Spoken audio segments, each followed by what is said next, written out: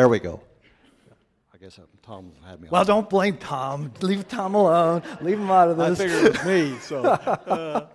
But I am the representative for Summit Church with the school district. And back in July, they called me in and said that there had been a lot of changes at school and they needed more room. And as you know, we lost the room beside where the nursery's at to ban storage already. And at this point, they informed me that where the ticket office is, and you can see that out here, they made several new offices. And we no longer would have that storage area. Secondly, the nursery, which is the first room, was the FFA room, and they're building a new building over in the north parking lot. And that's still, you can see that was supposed to break ground in July, and it's still not broke ground yet. But the equipment's there to build that. They had said that at that point, that room's going to become the college room for kids bound to college. And there would be a lot of sensitive records in there, and therefore they were going to lock that room and we could no longer have it.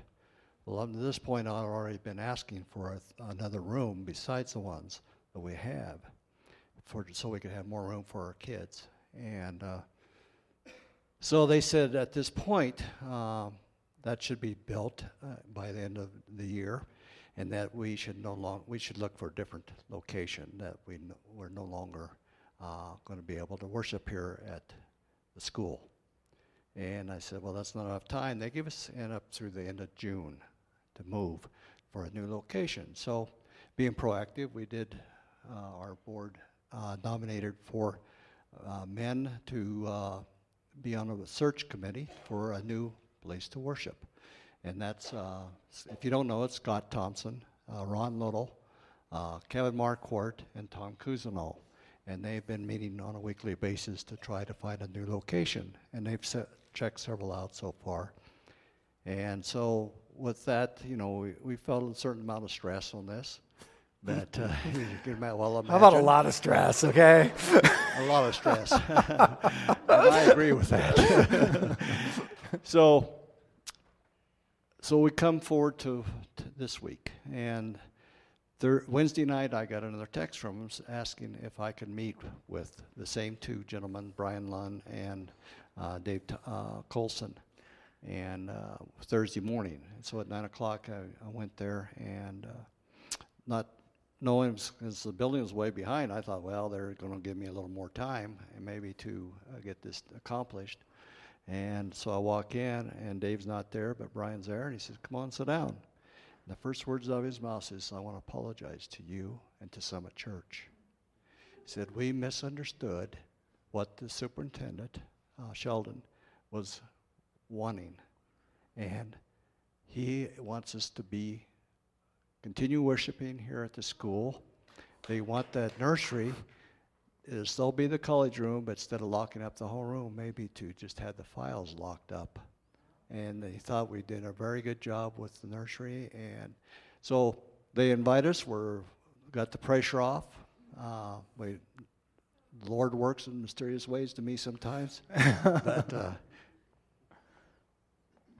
the future maybe still, no, this is temporary.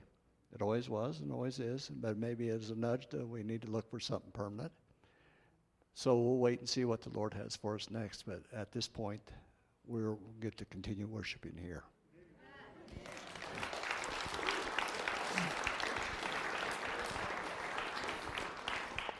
Thank you, Rich.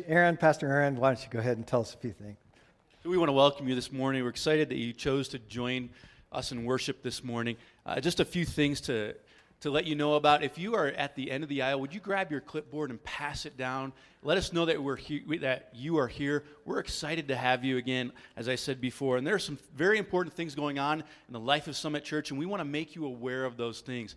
One of the things that we do here at Summit Church is life groups, and that is one of the core aspects of our ministry is life groups, an opportunity to get together with a group of people outside of Sunday morning to really grow in your faith and develop that family in which you can grow together and learn to serve together and learn to be equipped together for ministry.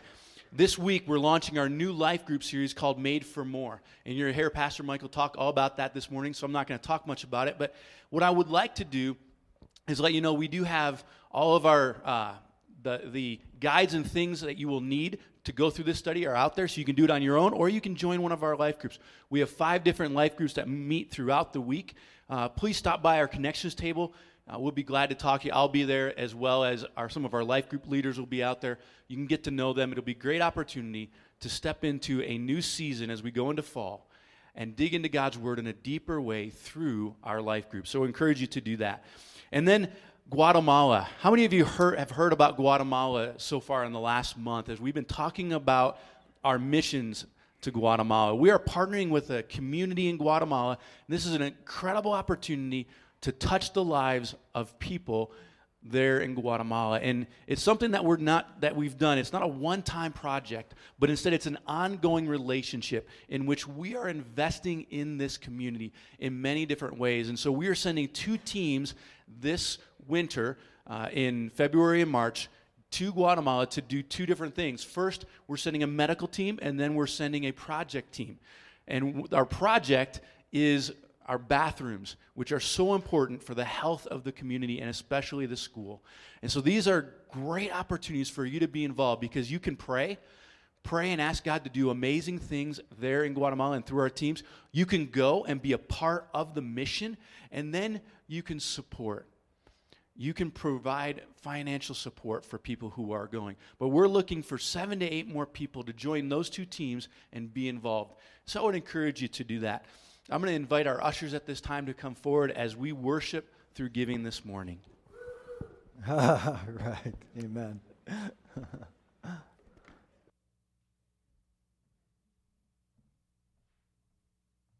Who knows so much, huh? Well, it just so happens that your friend here is only mostly dead. There's a big difference between mostly dead and all dead. Please open his mouth. Now, mostly dead is slightly alive.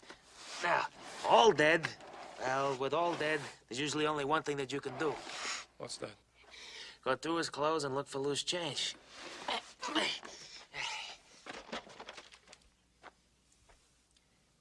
Hey! Hello in there! Hey, what's so important? What you got here that's worth living for?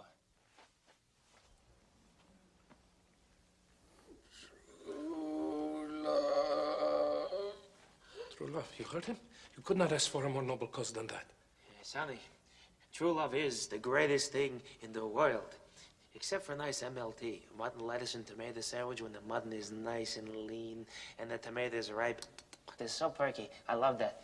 But that's not what he said. He distinctly said to blave. And as we all know, to blave means to bluff. Huh? So you're probably playing cards and he cheated. Liar! Liar! Liar! Get back, witch! I'm not a witch, I'm your wife. But after what you just said, I'm not even sure I want to be that anymore. You never had it so good. True love. He said true love, Max. Don't say My another God. word, Valerie. He's afraid. All right. So the reason I wanted to show that clip is because of those 2 questions.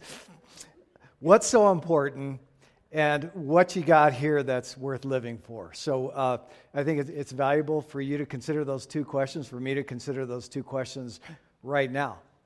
What's so important, and what you got here that's worth living for? Obviously, on his deathbed, he's refusing to go because something important is still here. He's got something worth living for. So today we begin this new Bible series, as Aaron has said, and if you're sitting on the edge of your seats, get ready to get back to the Gospel of John. We'll just have to trust God to get us there in His time, because today we begin this new study, Made for More, and it's built upon 2 biblical and 1 emotional assumptions. Biblical assumption number 1 is from Ephesians 2:10. For we are, for you are, for I am, for we together are God's handiwork, God's workmanship, created in Christ Jesus to do good works which God prepared in advance for you, for us, for me, us together, for us to do. I need you to notice this is about putting our lives in God's hands through His Son, Jesus Christ, allowing Him to work out His plan in our lives, fashioning us for His good purposes. Biblical assumption number 2. Well, maybe we should read that together, Ephesians 2:10. Why don't we read it below the heading there? For we are God's handiwork, created in Christ Jesus to do good works, which God prepared in advance for us to do. And again, I would encourage you to personalize that, for you to do. Biblical assumption number 2 is John chapter 10, verse 10. There is a thief, and he's on mission, you better believe it, to steal, to kill, and destroy. You and me. Everything God has intended. But Jesus said, I have come that they may have life and have it to the full. Can we read that one together? The thief comes only to steal and kill and destroy. I have come that they may have life and have it to the full. So life to the full. Friends, it's much more than forgiveness of sin and a free ticket to heaven. Fullness. Now, notice this first image that I brought along, because typically when we think of full, we think of something like a cup that's filled almost to the top, just full enough to keep it manageable. But that's not the word Jesus is using here. He is using the word perissos in the Greek, which means exceeding or overflowing. He's talking about an unending, inextinguishable source of, the best analogy I have this morning, of Niagara Falls proportion. It's about living, walking in, functioning in the fullness of God. So consider yourself. Can any of us say that I'm experiencing life to the full? And then the second question, would anyone like to? So those are the 2 biblical assumptions. Now let me give you the emotional assumption that this series is built on. Many of us share what we could call a restless discontent. Can you say those 2 words? Restless discontent. Yeah. As I get older, Valerie's telling me I'm becoming a little bit more settled. That's pretty unbelievable. Restless discontent. C.S. Lewis called it unfulfilled eternal longings. And it's a nagging within each one of us, if we're honest, that says, I am made for something more than what I have yet to experience. I must find it. I must find it. Now, there's a danger here, because what we'll tend to do is we'll try to fill that nagging discontent with all of the wrong stuff, consequently doing more damage. Okay, so I want you to notice this next image, this little sand pit. This is I got the little creature there first. Go to the next one. Let me see what that is. Yeah, the little sand pit right there. We'll come back to that one. This is the kind of stuff I grew up playing with in Tucson. Does anybody know what these things are called? Boom! Got it. It's an antlion, absolutely. And so let's go back to that other one where this ugly little creature builds this trap. He sits just below the sand at the bottom of this pit, so when an unsuspecting bug comes walking along, an ant, and falls into that trap, he immediately attempts to rescue himself, so he starts clamoring to get out, consequently doing 2 things. One, he's only pulling down more sand upon himself. And number 2, he's triggering to this little creature who's there with jaws pointing straight up. He's literally like this. By the way, this is a larva, and it will turn into kind of a mayfly-looking, dragonfly kind of tiny little thing, okay? Isn't that pretty unbelievable, that ugly thing? And you think about a dragonfly, sort of a creature. The last one I saw was kind of a purplish hue sort of thing, and he sits there, and so this bug, realizing he's fallen into this pit, clamoring to get out, pulls a whole bunch more dirt on himself, forcing him toward the jaws of this antlion, and number 2, triggering to this antlion, lunch is ready. So the harder he tries, the bigger the mess he finds himself in, and the ant's only hope would be for a kid like me to say, I'll rescue you, little ant, trust me, and help that ant out of that thing. Well, friends, the reason for this picture is because there's a robber of life and there's a giver of life. Restless discontent will only be found in God's rescue. The thief has all these clever little tricks for getting us to fall into his pit. Gimmicks, tricks, success, adventure, the next thing, stuff of the world. They're all antlands. They're all traps. So the thief comes only to steal, kill, and destroy, getting our focus on the stuff of this world and our own abilities. But Jesus said, I have come that they might have life and have it to the full. And this is about getting our focus on the stuff that really matters, stuff that is eternal.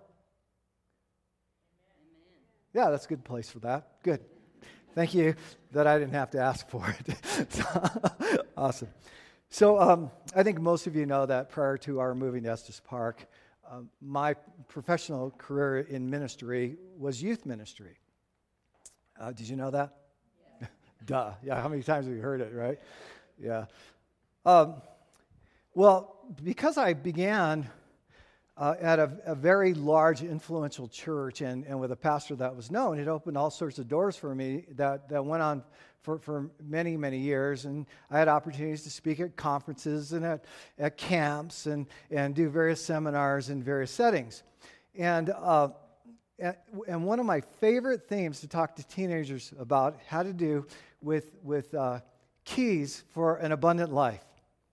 The last time I did this was actually at a youth convention in Denver, and I was given this very large room, and I did 3 seminars, and evidently the title grabbed kids because the directors were shocked that not only was there standing room only in the room itself, but kids were outside trying to communicate to each other what was being said inside. And so, praise God, evidently we hit something there.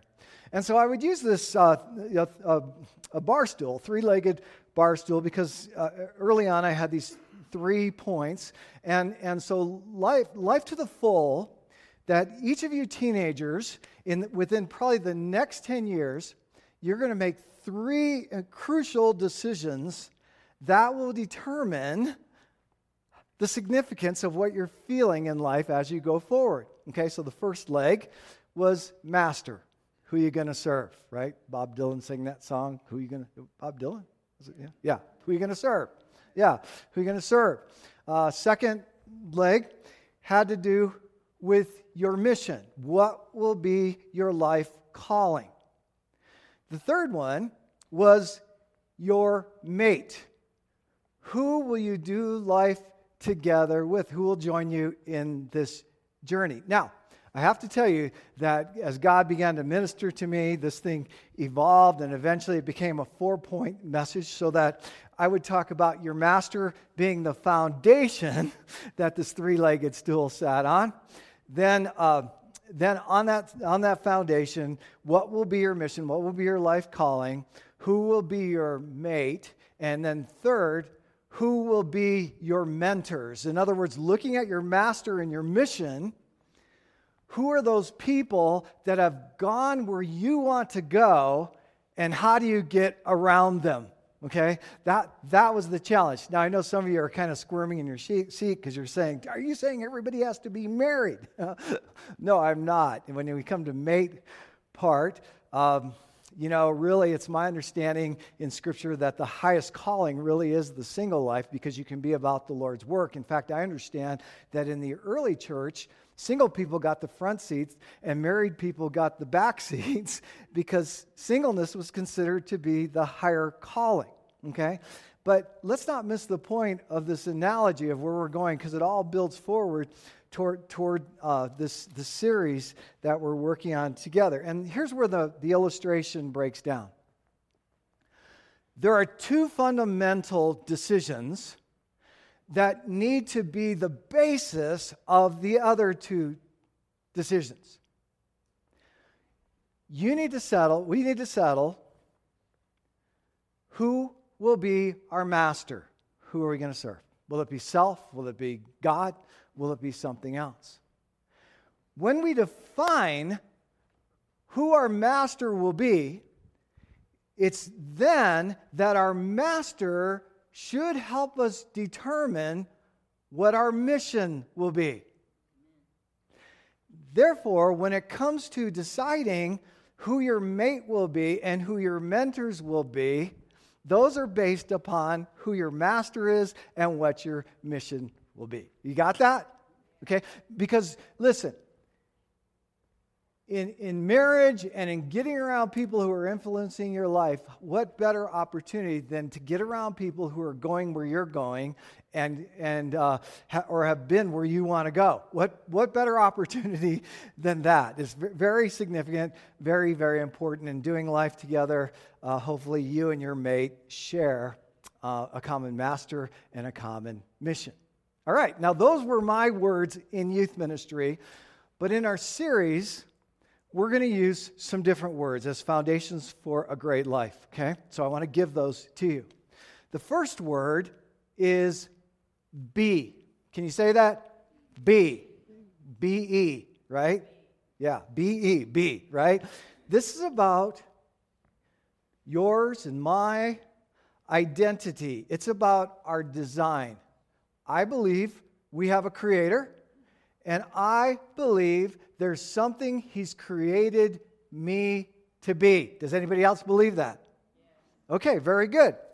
The second one, so that's master, right? You see this, how this is connecting? Right? Your identity is in your relationship to your creator. The second one is do. And do is about your unique calling and purpose, and it answers the question, what am I made to do? Okay, now we're going to break these down a little bit further. To be is your primary calling. As I said, it's your relationship with God, it's your master. I believe life to the full begins here. We were made to find our identity in a proper relationship with our Creator, and apart from our Creator is only a frustration. The key to fullness here is knowing God made you and wants to have a relationship with you. To do now is your secondary calling. It's your unique calling. Okay, we have a common calling and we have a unique calling. And this answers the question, what does God want me to do with what He has uniquely given me? Yeah. See, the difference between true Christianity and all false religion of the world is that the true Christian faith knows that you have to begin with be. Christ came to restore our identity, and our identity can only be found in a relationship with our Creator. But all religions of the world, and even Christianity that gets off, wants you to start with do. If you'll just do this and do that and get it right, then maybe you will be acceptable. Yeah. Wow. So if you've sat under my teaching for any length of time, then you know that I will often talk about this vertical relationship that has horizontal effects, right? Have you heard that before? Vertical relationship, horizontal effects. Well, in this analogy going forward in our series, we want to use the idea of being poured into in order to overflow out. And so with this next picture, I want to thank those who put this together for me, that God wants to so pour fullness into our lives that the natural result is this overflow. So your calling, your unique calling, is largely about so walking and so depending on the fullness of Christ being poured into you that you're realizing it's only out of the overflow that you're going to have any kind of significant impact. Yeah. So we each have a primary calling. This is our common calling. Can you say common calling? Very, very good. Good class. You're very good, class. Yes. Common calling. We can assume that most of us here have this in common. We can assume that most of us here would say we have a relationship with God the Father through His Son, Jesus Christ. We can assume that we are disciples who desire everything God has for us, His fullness working in us, working in me, working in you. This is our core and common identity, right? Our secondary calling is unique. Okay, I've addressed this, but we need to emphasize it. It's rooted in Ephesians 2:10. You, I, we are His workmanship, each of us being uniquely fashioned to do what He uniquely intends for each of us to do. God uniquely gives each of us the secondary calling that distinguishes us from each other. Well, why would He do that? Because He wants us to learn that we weren't made to do life alone. We were made for community, connection with Him, connection with each other, and therefore He's given this frustration. Why can't I do it all myself? And life becomes effective and abundant when we realize I can't do it by myself, but God has put these other people in my life to be for me and me for them what we can't be apart from each other. And so the church becomes more effective when we're recognizing this. Your family becomes more effective when we're recognizing, why doesn't everybody do things my way? Go! What's the matter with you people? Why can't you do this and do that? And it's like, well, hold on a minute. You've got a unique calling that causes you to function certain ways. You need to be able to recognize and celebrate the people in your lives who don't do things like you do, but they bring pieces that you desperately need. Wow, it's all about making us complete, making the body of Christ complete. It's about His fullness maturing in me. This is common calling, plus me carrying that to others in my unique way, which equals other people coming to faith, making disciples. All right, we're staying on these points.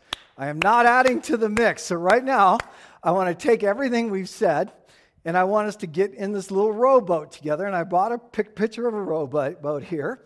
And this rowboat has two fixed anchors. Okay, this is not a canoe with these kind of anchors. This is a rowboat, fixed anchors that are moving in conjunction with one another. Or number one, that's your primary calling. That's your relationship with God. Or number two, that's my, sorry, I'm sounding like a preacher. I'm saying your. What's the matter with you people? I've got it right. Now you need to. No, we're on a journey. Yeah, we're on a journey together. Or number two is our secondary calling. I begin to carry my fullness to others by exercising the unique gift that God has given me. So what happens if we get in that little rowboat and we have neither oar in the water? Drift. Yes, stranded. That's a good word. Eventually we'll get stuck or we'll get wrecked, right? Yeah, we're vulnerable to the wind and the waves. It reminds me of this fishing trip we were on in Canada, one of those where you get dropped in a float plane and left for, we'll see you next week sometime. And our favorite fishing spot was right on the edge of this rugged waterfall. And for whatever reason, we were getting ready to leave, and I pushed off on our boat before my partner was ready to crank the engine on the boat. Headed for the waterfall. And I think that's a story he will never let me forget.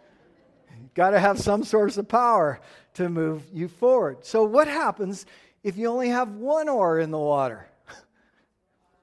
Yeah, I imagine you'll spin in circles. So let's just pause right there on these thoughts. No oars in the water, or just one oar in the water. What do you suppose that could lead to? How about frustration? How about that? How about lack of joy? How about restlessness? How about discontentment? And friends, full-time ministry isn't the way to find satisfaction. It'll only add to your mess. I just love to talk about my pastor in Dallas. We loved each other, Dr. Blair Ritchie, because, man, what an awesome ministry we had, reaching a lot of people. But oftentimes he couldn't see the results of his work, so he loved to go home and vacuum the rugs, because when he vacuumed the rugs, he could see the lines in the carpet and say, I can see results from my work. That's Dr. Blair Ritchie. What if God, You guys, this is my first Sunday back, and so you're just going to have to give me opportunity here. And I think God's working, so I'm not going to apologize. And I'm getting goosebumps even as I say this, so praise God. What if God wants to use our restless discontent to help us to realize that we need both oars in the water? We need a proper relationship with God, and we need to, out of that relationship with God, to discover and live out what He has uniquely designed us to be. Because to move to life to the fullness, we need both oars in the water. Now, you may be sitting here listening to this and saying to yourself, well, I'm pretty happy with my life. I don't know if I'm following God's calling or not, but frankly, I don't care. I don't need to change. Well, consider this, please. Would you consider this with me? If you don't have both oars in the water and you're drifting, and everyone around you is drifting, could it be that what you're doing in life is just playing the comparison game? And is it possible that others have become the standard by which you are measuring life? So you're telling yourself, compared to everybody else, I'm doing just fine. Here's a challenge.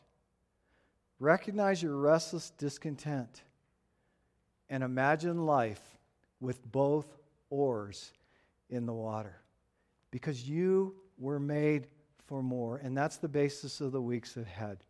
Largely, we're going to pull some scriptures from Ephesians, the book of Ephesians, a good title for Ephesians, and even more so in Colossians, is this word fullness. It's the Greek word pleroma. I love that word. Pleroma, you can almost get this picture of this incredible bouquet just springing to life and beauty, and that's really what this is about. It's in every chapter.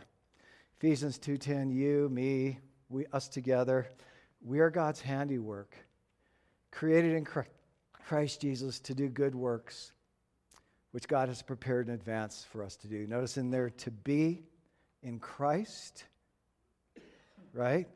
God uniquely fashions us to do for the purpose of good works so that we can go as He's planned, seeing our lives matter for things that are truly significant. Now, there's a danger as we approach this, and that danger is that we need to avoid seeing this through our own selfish eyes, because this is not about me. That's why I wanted everything today to consider us together.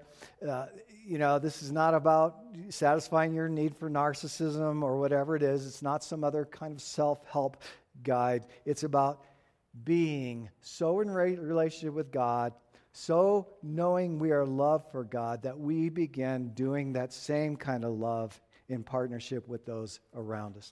What was Jesus' ultimate calling? His ultimate calling was that He would lay down His life for us. What's our ultimate opportunity in worship? Laying our lives down on the altar as an expression of worship to Him. So, who doesn't want life to the full? And then what would keep us from getting there? Let me just give you three things quickly, and then I need to share something else with you. The first thing that would keep us from getting to fullness is the noise. Would anyone agree with me? There's a lot of noise in life. Yeah, so a big part of this challenge is learning to take the offense in life to shut off the noise in order to hear God, okay? The second one is the scoreboard, because as I said, we tend to want to measure our lives compared to everyone else. And I would suggest that you take a look at the people that in our world, it said, man, they've arrived, right? If you want to keep up with the Joneses, that's them. And then to recognize that the people who are the emptiest in life and where all the madness is are in the very people that we think have it all together. And so what we need to do is put away the faulty scoreboard and say, God, I'm living for you. And then there's a third one that keeps this from happening, and that's talent bearing. Talent bearing. In Matthew 25, this wealthy man goes on a long trip, and he leaves these bags of gold to 3 of his trusted servants. Get this, he doesn't tell them what to do with the gold. He wasn't even clear on his expectations. He simply entrusts this gold into their care according to their ability. Now, 2 of the guys risk it all. With no promises, they risk it all, they take action, while the third guy buries his because he doesn't want to face his master if something should happen to what's been entrusted in his care. So he does the safe thing. He's afraid.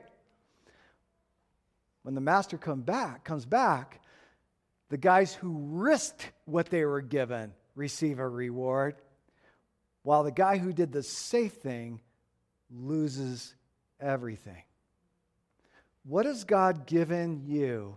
What has God given me that we're burying?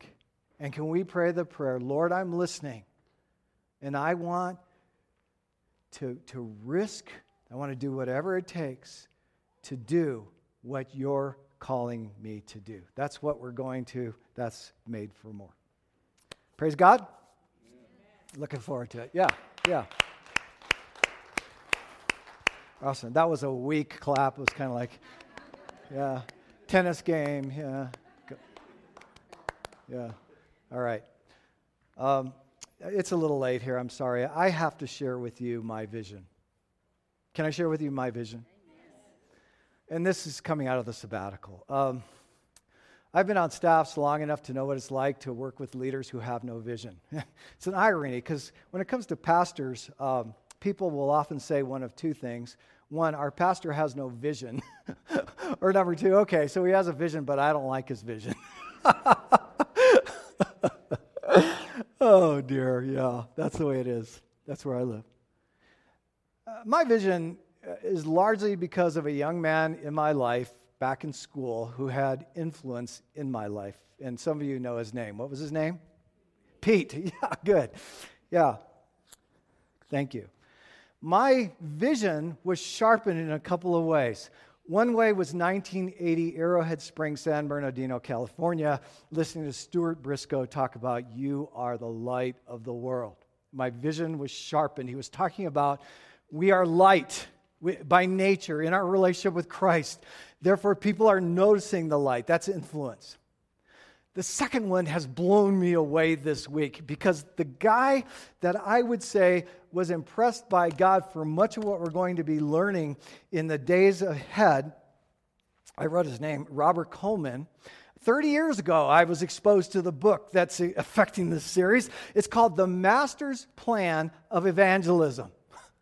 And that's really where I got this word influence. Pete Davidson, there was something about his life because of his relationship with Jesus Christ. I noticed there was something different, and I wanted what he had. Pete, to this day, can't understand how God would use him to influence me to Christ. So here's a couple of questions. Did Pete even care that he was influencing me for Christ? Number one. And number two, what if Pete could have seen he was influencing me for Christ? Might he have been intentional to say, God, something's going on here. What do you want me to do to be intentional with you to speak into Michael's life? Could that be a possibility? Now, where do we get this word influence? Where do we get it? Are you guys ready to go home, or are you okay?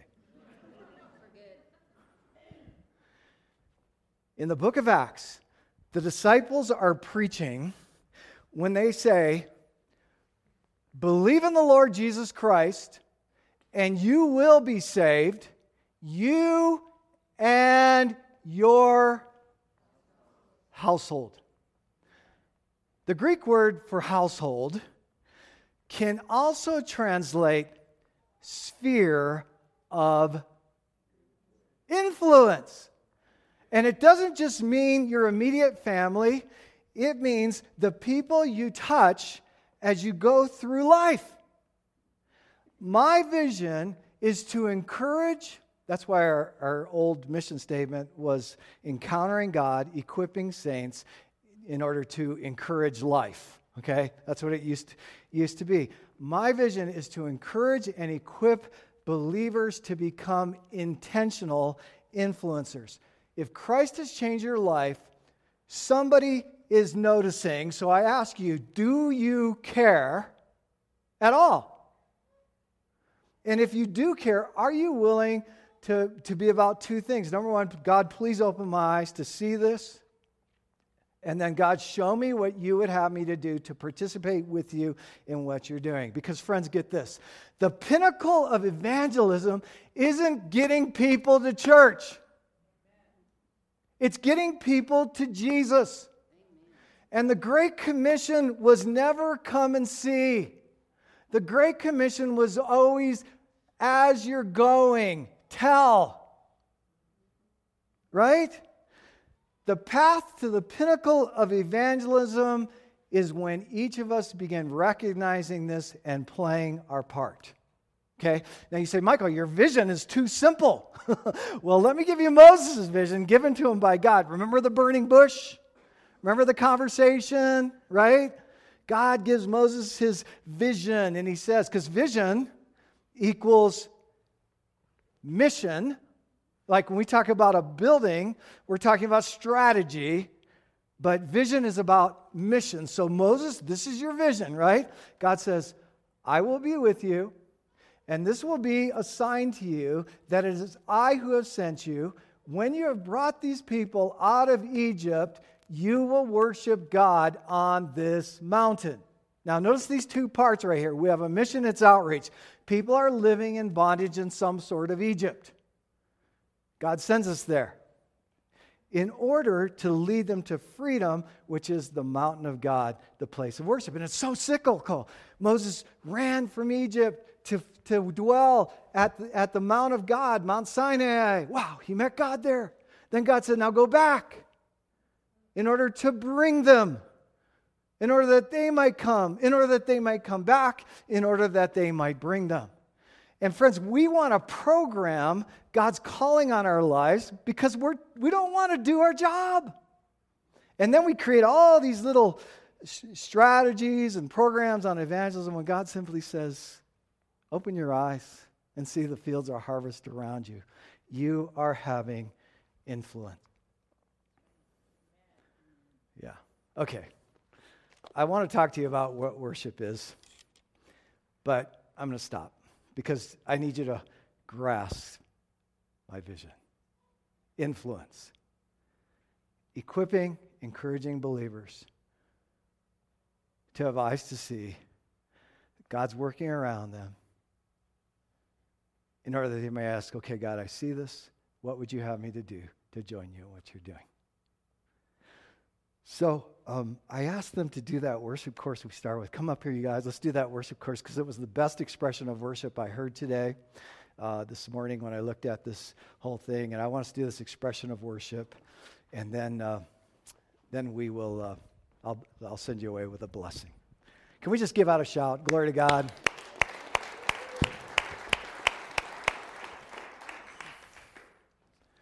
Yeah, thanks, you guys. I'm going to stay here with you.